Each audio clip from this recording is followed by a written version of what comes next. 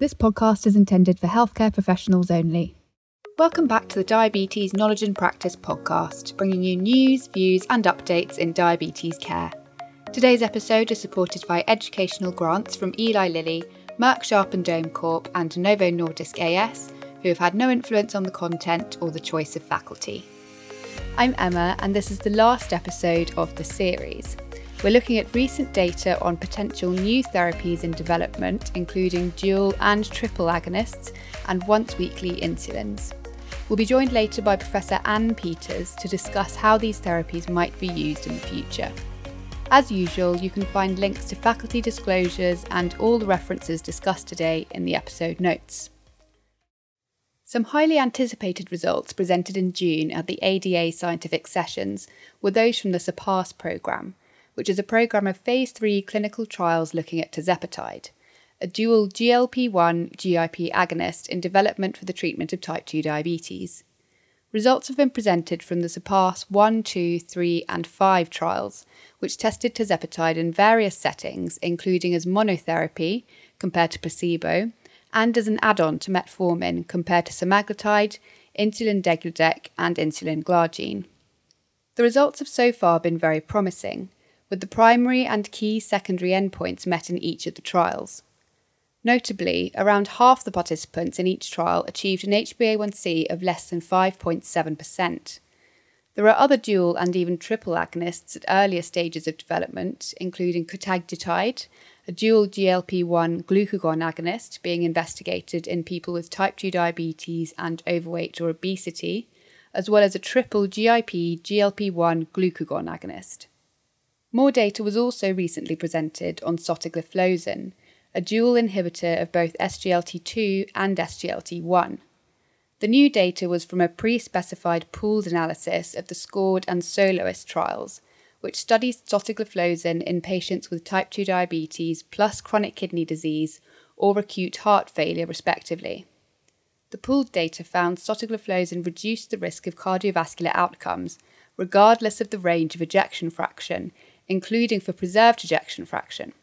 Importantly, this was the first large randomised data to show a significant benefit of a therapy on heart failure with preserved ejection fraction, but there is no word yet on whether this drug will be available for use in the near future.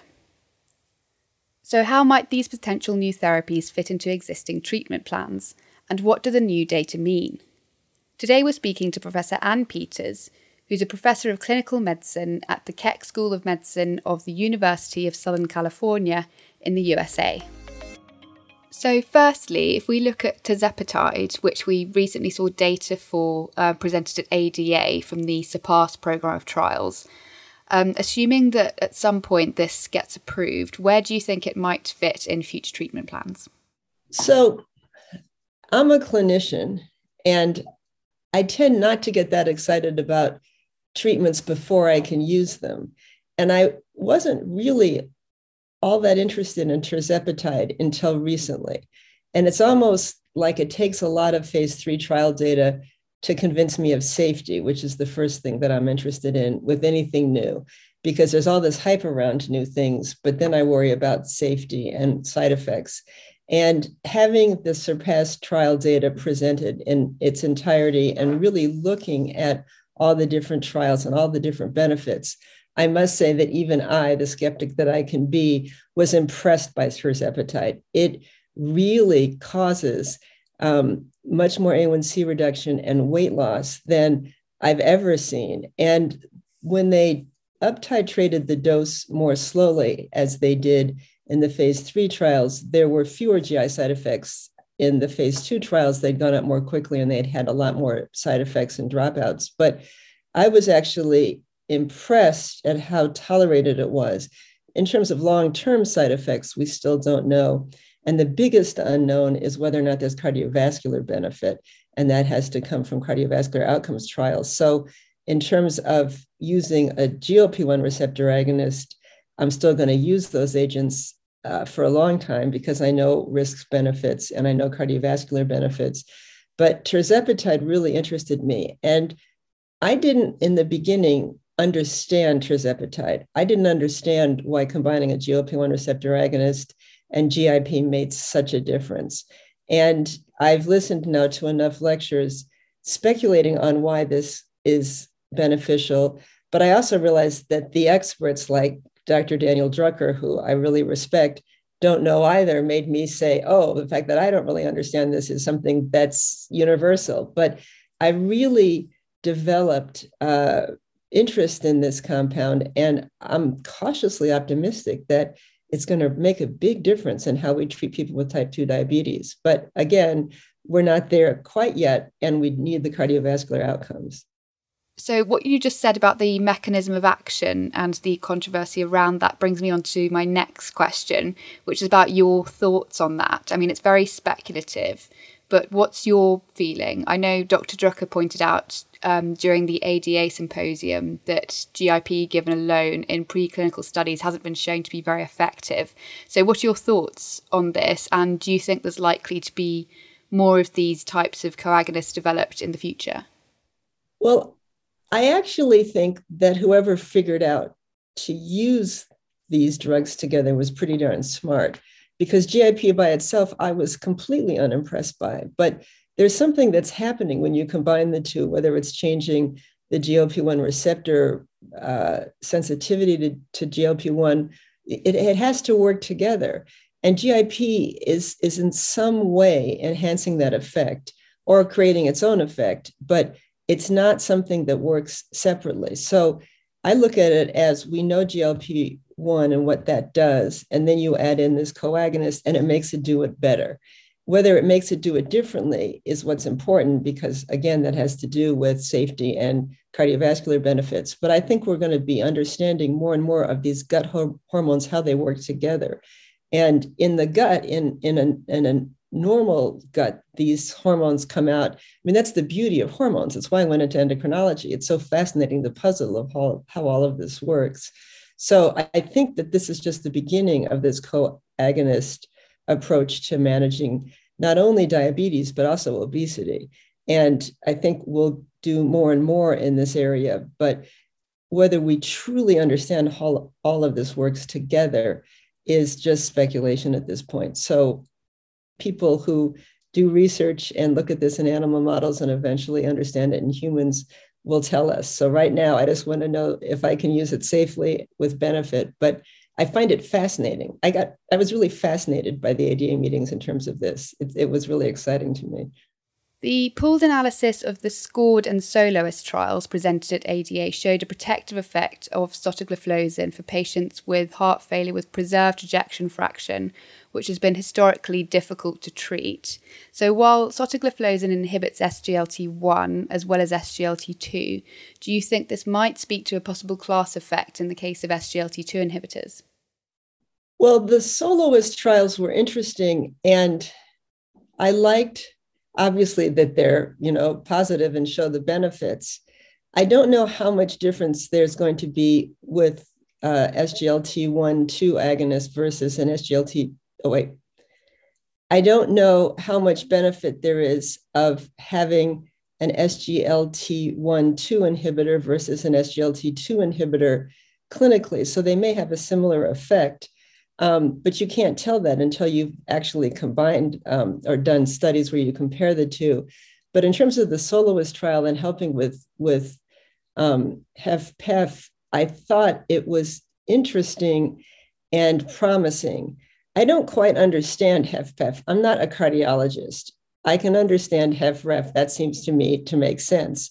But I do see heart failure. I see HFpEF and HFrEF often in my patients with diabetes, and I co-manage them with a cardiologist. But the notion of helping people with HFpEF really obviously appeals to me. And if these agents do work, and if it becomes sort of a class effect that extends to the SGLT2 inhibitors, I think it's great. But we have a lot more in terms of the clinical trials that are ongoing and a lot more data that we need to amass. But it's something that's interesting. I don't know if sotagliflozin will be approved in the United States, but it is comforting, again, that as an extension of what we already know about at least SGLT2 inhibitors, that it is still part of the same trajectory, that these agents are very beneficial.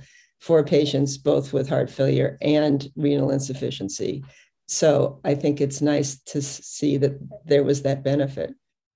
And finally, if we talk a bit about once-weekly insulins, so there's now 2 once-weekly insulins that reported their phase 2 findings. I believe they're both entering into phase 3 now. So obviously it's still very early to say, but what kind of impact do you think this could have on future treatment if it makes it to approval?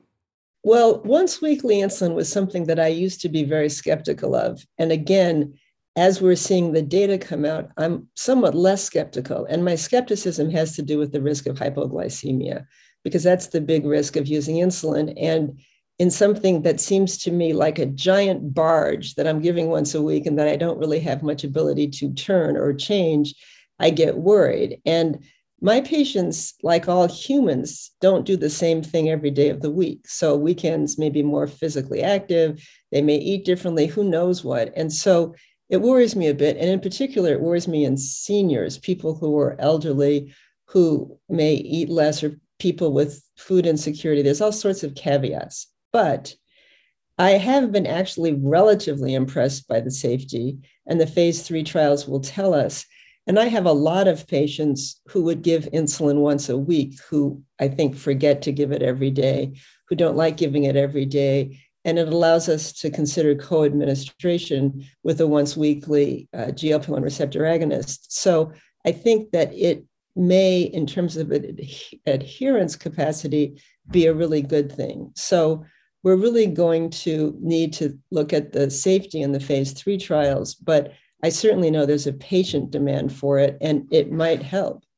Great, thank you. And finally, I guess if you had to sum up in terms of these upcoming therapeutics, what's sort of coming potentially down the line in the future, what do you think the main things are going to be to look out for in terms of real life clinical practice potential changes?